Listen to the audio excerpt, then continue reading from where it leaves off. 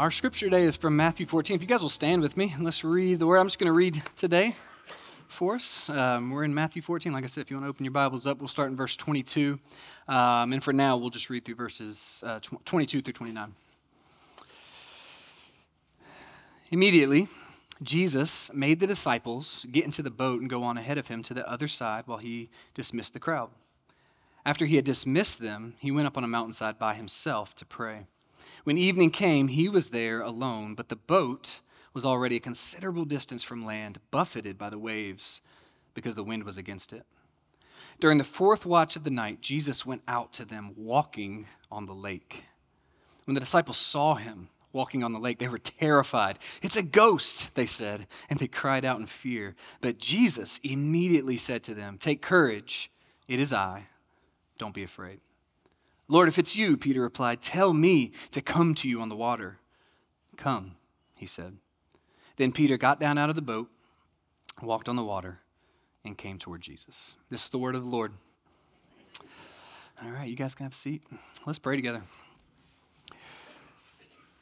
God, thank you for your word. And I just prayed this morning, you would just help us to see with fresh eyes this story. So it's a very popular story. We've probably all heard this story or read it. And so I pray that you would just maybe give each one of us, and myself included, just give us maybe some insight or some understanding into what was going on here and why Jesus did what he did and how Peter stepped out of that boat and all the things around that. God, just let us see what you would have us to see this morning today, and take with us the application of that truth so that we may live lives in obedience to your truth. And God, that we would not just be hearers of your word today, that we would be doers of your word, and leave this place ready and willing to follow you wherever you call us, however you call us, to step out of whatever boat we're maybe in right now. Even onto waves that don't make a lot of sense. And so, God, we love you. Thank you for your word. Lead us now in it. In Jesus' name, amen. Quick question. Who do you trust? Who's somebody you trust? Just think for a second in your mind. Picture that person. Think about that person. When I say who do you trust, like who's that first person that comes to your mind? It's somebody that just implicitly you trust them.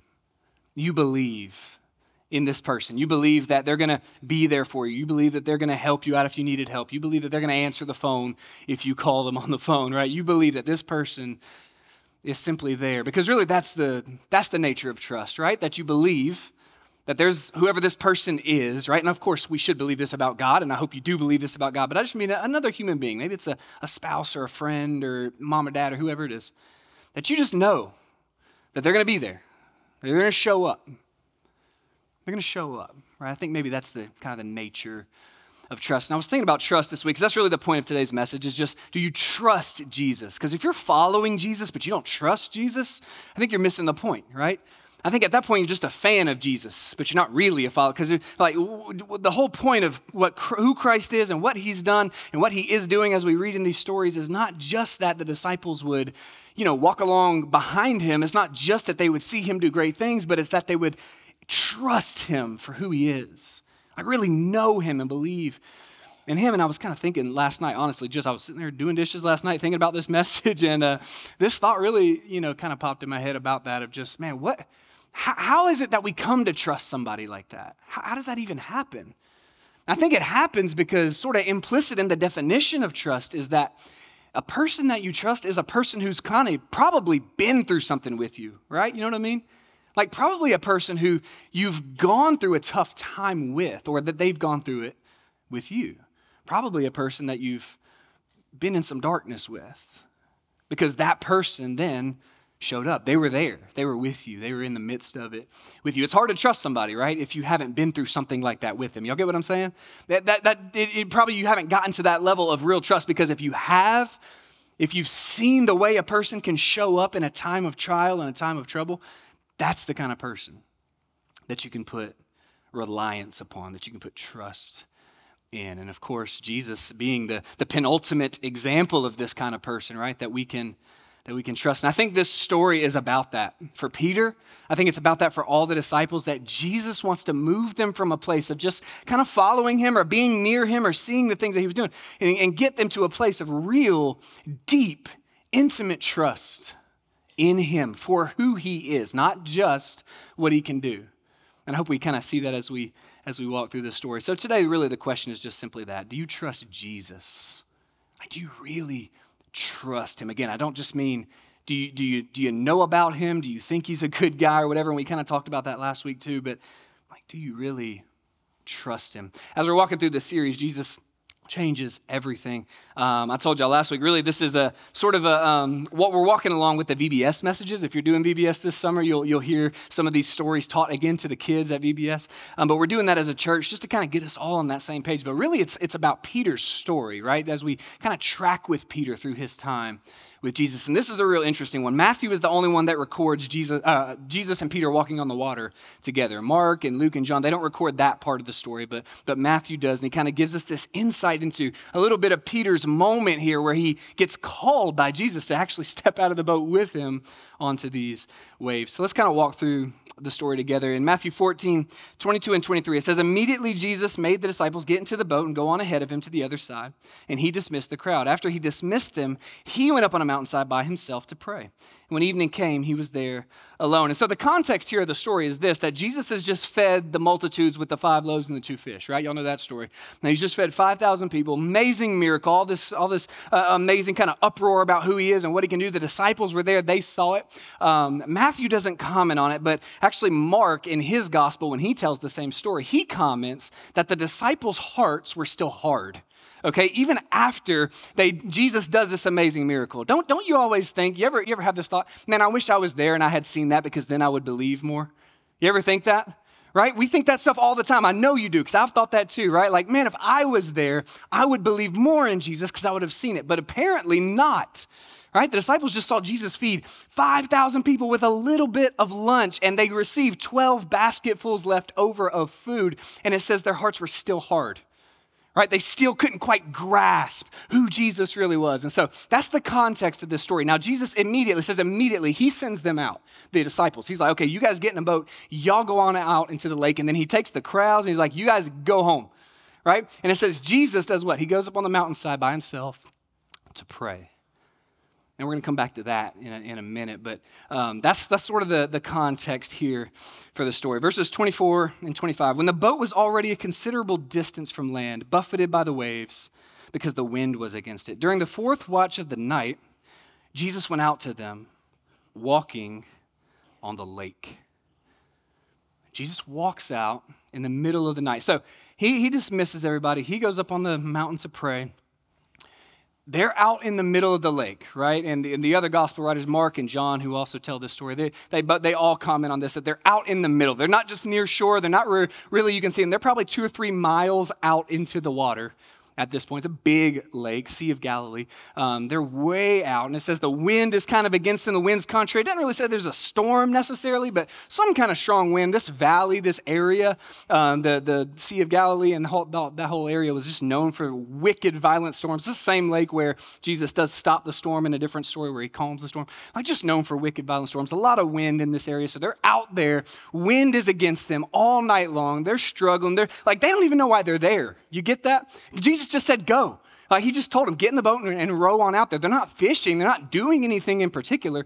They're just there, right? And they're sitting there in a boat all night long, Jesus up on the mountain. And then finally, in the 4th watch, says the 4th watch of the night, that would be 3 to 6 a.m., right? So the latest part of the night, probably the darkest part of the night, Jesus comes walking to them on the water. So the stage is kind of set, right, for them to witness this amazing moment of Jesus coming to them.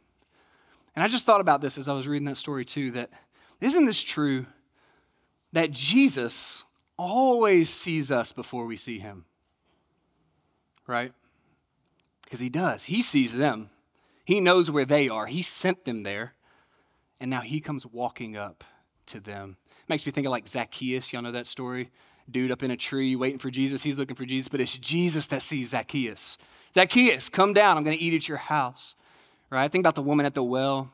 Like, Jesus meets her where she's at. Jesus knows her. Jesus has seen her. I think about Nathanael, the disciple, right? In John chapter 1, he starts following Jesus, and Jesus tells him, hey, I saw you already under that tree, and that's how I knew you. Before you ever came to me, I knew you, and I saw you, right? Jesus always sees us first. Don't ever think in your faith that you were the one who initiated the relationship that you have with him. Even in 1 John, it says what? That we love, why? Because he first loved us, right? That God always initiates. Surely his goodness and love will follow me all the days of my life.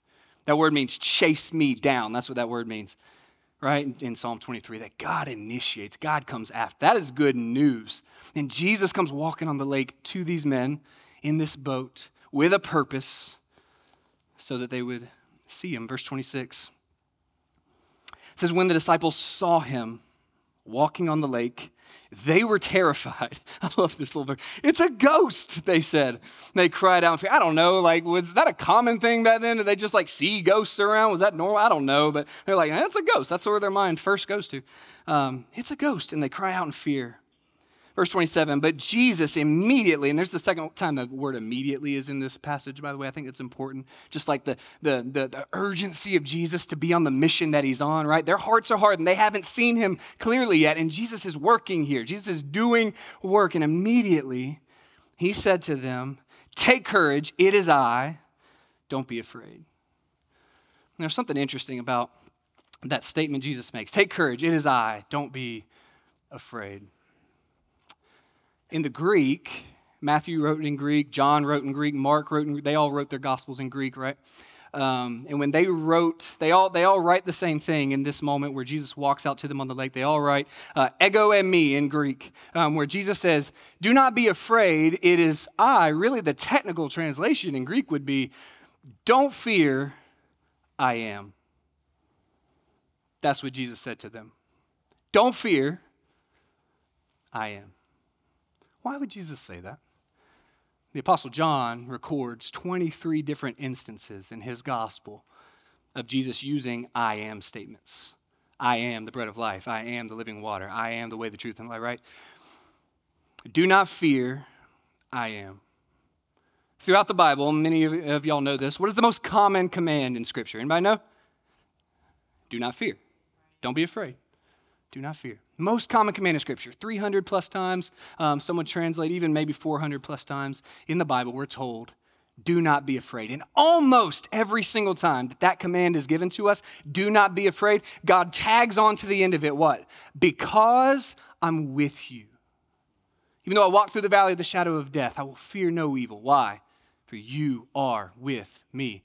And so when Jesus says that in this moment, right? Don't be afraid. What does he then say? I am. What's he telling them? I'm with you. And not just I'm with you, I am. God is with you. Because I am is one person to them. The Jews know I am.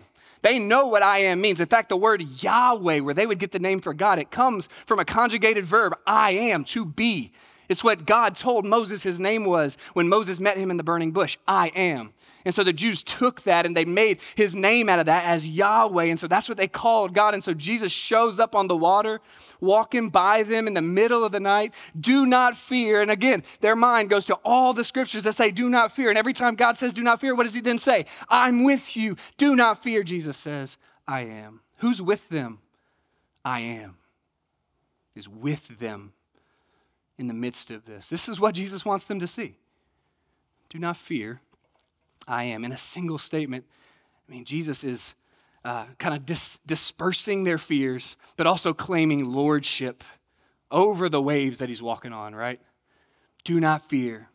I am. I want to read you this passage from the book of Job, actually. Job chapter 9, because this is where we see the reality of everything that Jesus is doing here and what he's talking about. And this is Job chapter 9, starting in verse 6. It says, and this is Job talking about God. He's just commenting on who God is, right? He says, He, God, shakes the earth from its place and makes its pillars tremble. He speaks to the sun, and it does not shine. He seals off the light of the stars. Now, I don't know if there was no light in this night. It seems like it was probably a pretty black night because it's in the middle of the night. The wind is really strong. It's probably cloudy and stormy like it often was there. I'm telling y'all, it was probably pitch black out there. They didn't have flashlights. They're just in the middle of, can you imagine how scary that would be? Just being out there. And so Job says, man, he speaks to the sun and it does not shine. He seals off the light of the stars. He alone, listen, He alone, God alone, stretches out the heavens and treads on the waves of the sea. Who treads on the waves of the sea? God, and God alone, right? Do not fear, I am.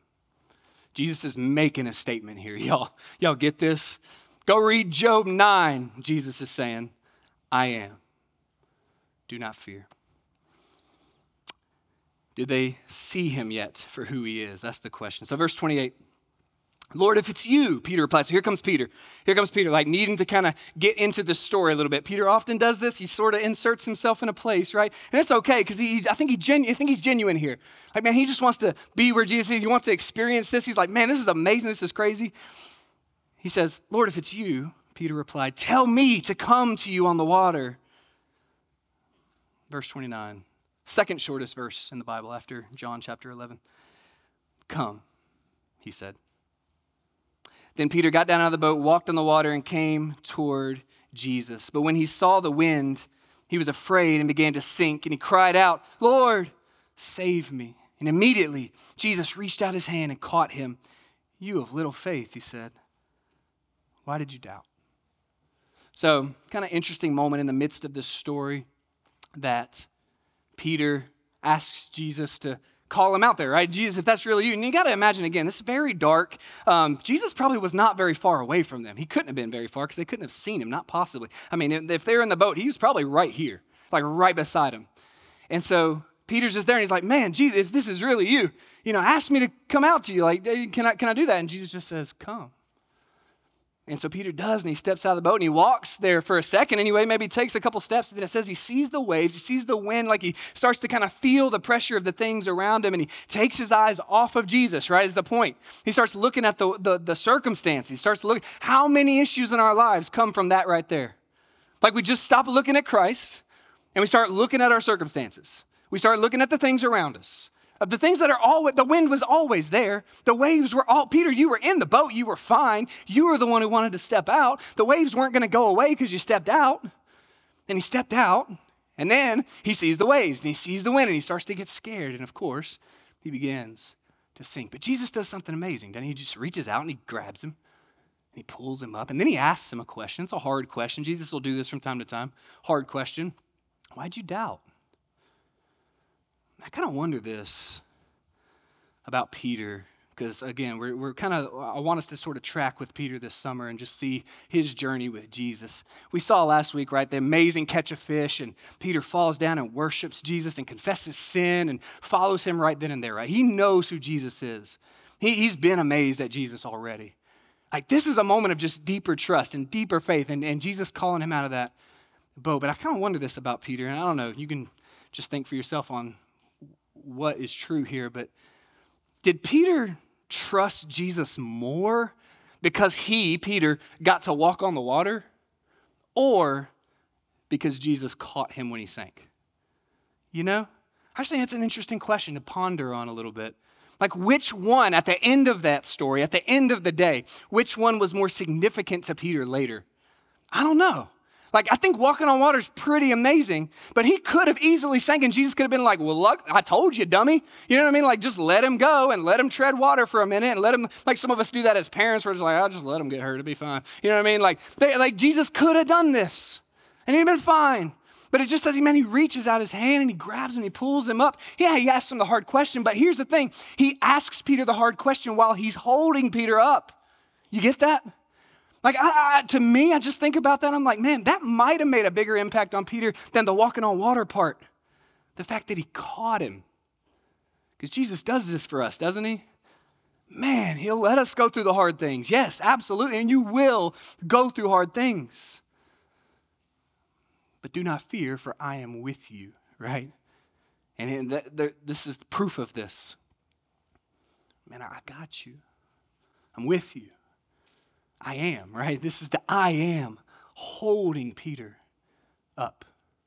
And just, man, what an amazing moment. If that wouldn't change your faith right there, if that wouldn't change you from a place of, man, just maybe amazement in Jesus to like real deep trust in Jesus, I don't know what would.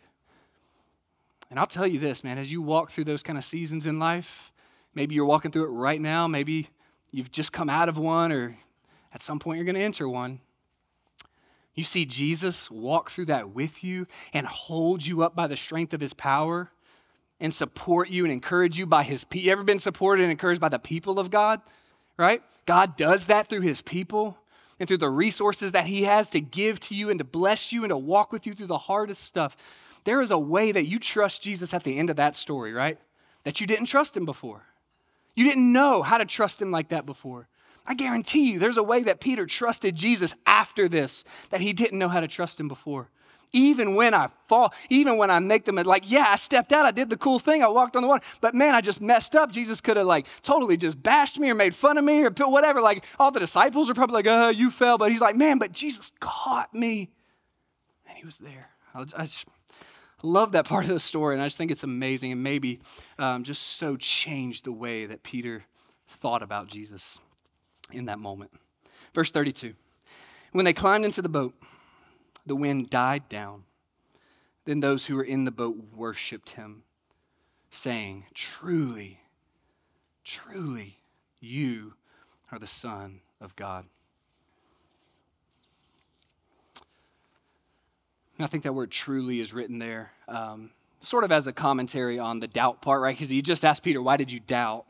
And they get into the boat and it's truly, right? It's just like, man, this is a matter of fact. I absolutely know this. I believe this. All the disciples, I think Peter included, they just start worshiping Jesus. Truly, they say, you're the Son of God. We know now. Again, what was the point of this whole thing? Their hearts were hardened even after the feeding of the 5,000, but now something shifted. Now something's changed in their hearts, in their minds, in their eyes to see Jesus for who he was, truly. And guys, listen, worship is always the right response to Christ. Worship is like amazement and awe and reverence. You know why? Because worship is the heart's expression of trust. That's what it is. Because in this moment, they could see Jesus in a new light. They could see Jesus in a new way. They trusted Jesus in a deeper way. And so worship is what came out of them. If you want to know, like, where are you at right now in your trust of Jesus? Am I really trusting Jesus with my life? Ask yourself this. Am I really worshiping Jesus? Does my heart rejoice in Jesus, even in the trials, even in the hard things? You know, back to Job, right? Job chapter 1, after all the bad stuff goes on in Job's life, what does he do? He worships God. He just lost his whole family, lost all his servants, he loses all his cattle, he loses everything. And it says he falls down and he worships. The Lord gave, the Lord has taken away. Blessed be the name of the Lord. That's worship, because worship is an expression of trust. Man, I trust you, God, and so I'm going to worship you. I think it's a good way for us to kind of measure our faith and where we're at. Are we actually worshiping God through those hard things? Worship is the heart's expression of trust. And that was the point. That was the point. That was the whole point. That Jesus wanted the disciples to see him as he really was. I am. In the midst of the wind and the waves, in the midst of the darkness, I am. And so I want to go back actually to the beginning of the story. And I told you we would. We'd kind of come back to the part about Jesus going up on the mountain to pray. Because that's interesting, right? So Jesus feeds the 5,000, does that great miracle. It's an amazing thing. And after he does that, he says he sends the disciples. They get in the boat. Y'all go out and get on the lake. And then he sends the crowds away. And then Jesus himself just simply does what? Goes up on the mountainside, it says, to pray. And he was there. It said he was there by himself. Verse 23. After he dismissed them, he went up on the mountainside by himself to pray. And when evening came, he was there alone. What do you think Jesus was praying about? Another good question. I read stories like this and I just think about stuff like that. I don't know if you ever do that, but I think it's a good thing to do as we read the Bible. Y'all listen, as you read the Bible, just ask questions. Just ask yourself questions. Ask God questions. Think about these things. Really ponder on them. Meditate on them. What was Jesus doing? What was he praying for? I don't know, but maybe he was praying that the wind would come. Father, I need some wind here. I need some waves here. It's too bright. The moon's a little bit bright. The star, why don't you kind of cover that up? I need it scary out there. Because I need them to see something. And you can imagine, Jesus is up on the mountain, they're out on the lake. I think he can see them the whole time, don't you? Like they're out there, he's up here. He's watching, he's seeing, he's knowing what's going on. Again, Jesus always sees us first, and he sees the scene. I don't know that that's what he's praying for. I'm just thinking, like, why is he up there praying at all? If nothing else, he's got to be praying, God, this is what I want. I want them to see me. When I step down out of here, when I walk down off this mountain, and again, man, just the thought of how far Jesus had to walk to get to them. Miles. Like Jesus did the work here. You know what I'm saying? Like he did the work in prayer, and he does the work. He hikes down the mountain. He walks across it. It says it takes him all night. It's the fourth watch of the night. It might be 4 o'clock in the morning before he gets there. It's been a while. Isn't it encouraging to know, though, that Jesus will do the work on our behalf? For us to see him for who he is, right? And Mark 6:48 actually gives us kind of this extra little comment about this that Jesus intended. Like, what was Jesus' intention about all this? In Mark 6:48 it says that Jesus intended to walk alongside them, to walk near to them. Again, like I said, he probably couldn't have been more than a few feet off the boat. The technical term is like kind of walked alongside or like parallel to the boat. Like he just sort of came right up to them, right beside them. I think I've always thought about that story, and he's like sort of in the distance, but he's right there, right? Like that's the point of the story. He meant to pass by them. He meant to just come right where they could see. Like he needed them to understand. He needed them to see something amazing in this moment. And so, man, when he just goes up on that mountainside to pray, what's he praying about? But all that to say, I think as we read this story and so many other stories in Scripture where we see people go through dark times, people go through hard things, people go through suffering and pain and trials. I don't know, I can't think of maybe but a couple Scripture characters that don't go through some stuff, because they all do, right? And just about every one of them, down to the last man and woman, they go through difficult times. And every time, the point is the same. The point is, God intends to show up in that moment. God intends to come alongside of those people. Whether it was King David or Elijah or Moses, whoever it is, right? Paul, Peter, John, like all these guys. He just intends to show up in the midst of it. Did you know that God loves you so much that he'd let you sit in the waves and the wind so that he can show up for you? And that might sound hard. And that might sound like, why would God do that? That just seems, I don't know, seems weird of God to do things like that. But let me ask you this question. If right now I said, like in my mind, I'm thinking of a particular light in this room that I want you to see. Like one of these lights, there's a light in here that I want you to see more clearly than you see any other light. Right now, I know it. And I want you to say, now I can point it out to you, and that's one way of kind of doing things, but the reality is if all the other lights are there, it's just kind of easy to be distracted by everything else, right? Because when all the lights are on, there's a million things we could look at. But if I really wanted you to see the one particular light that I had in mind, here's what I would do. I would turn all the other lights out. I would turn them off. And there would be one left. There'd be only one. Now you know there's a light in here I wanted you to see. Right? And you know which one it is. And that's the point of this story. That yes, we may walk through the valley of the shadow of death. We may walk through the darkest times in life.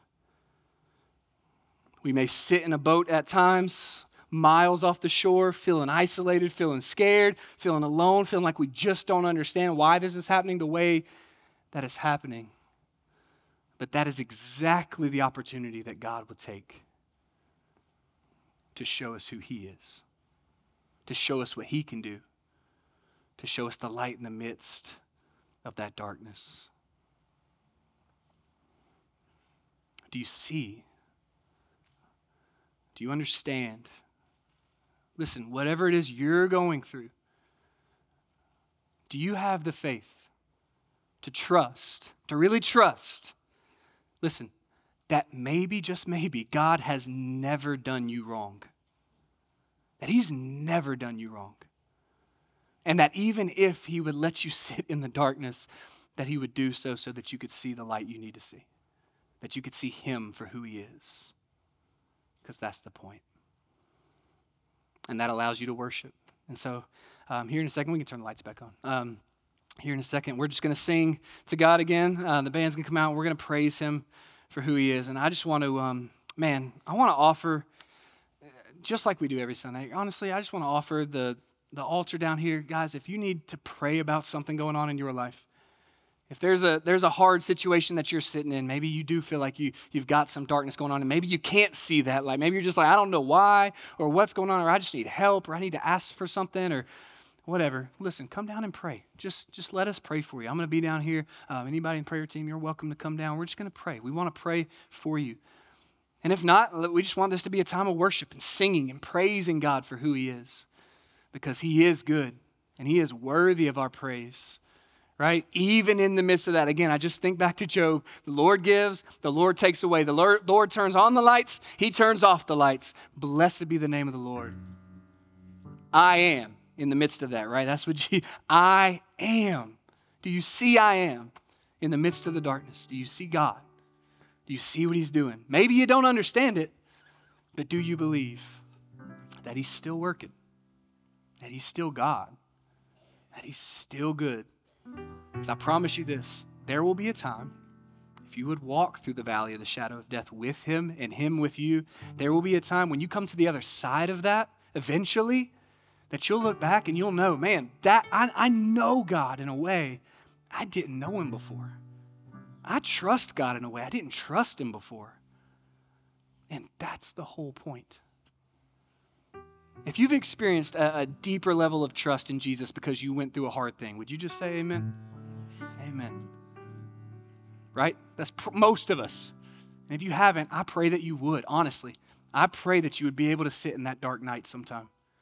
But then see that light, see Christ come in the midst of that, see his people work in the midst of that, see his word be good to you in the midst of that, because you will. You have two options. You have two options in those dark times. You have two options in those hard times. Run from him or run to him. Just like Peter, just step out to him. You might do it wrong, you might fail, you might mess up, but then again, there he is to get you.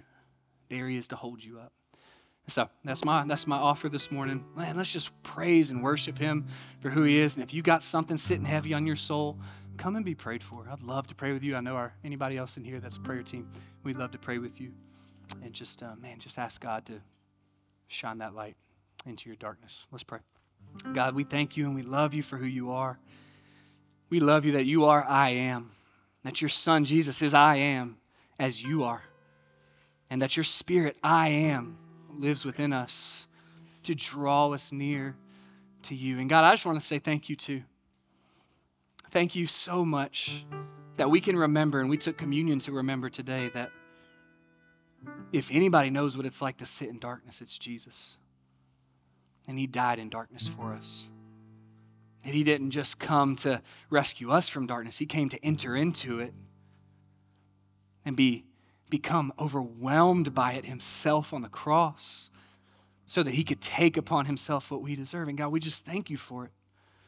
Thank you that our God, our Savior, knows the pain, knows the fear, knows the disappointment, knows the loneliness, knows the darkness better than we know it. And he has conquered it on our behalf. And so, God, we just pray this morning that you would just let us see that and worship you for who you are. Worship your son, Jesus, the name above all names. God, lead us now to glorify you.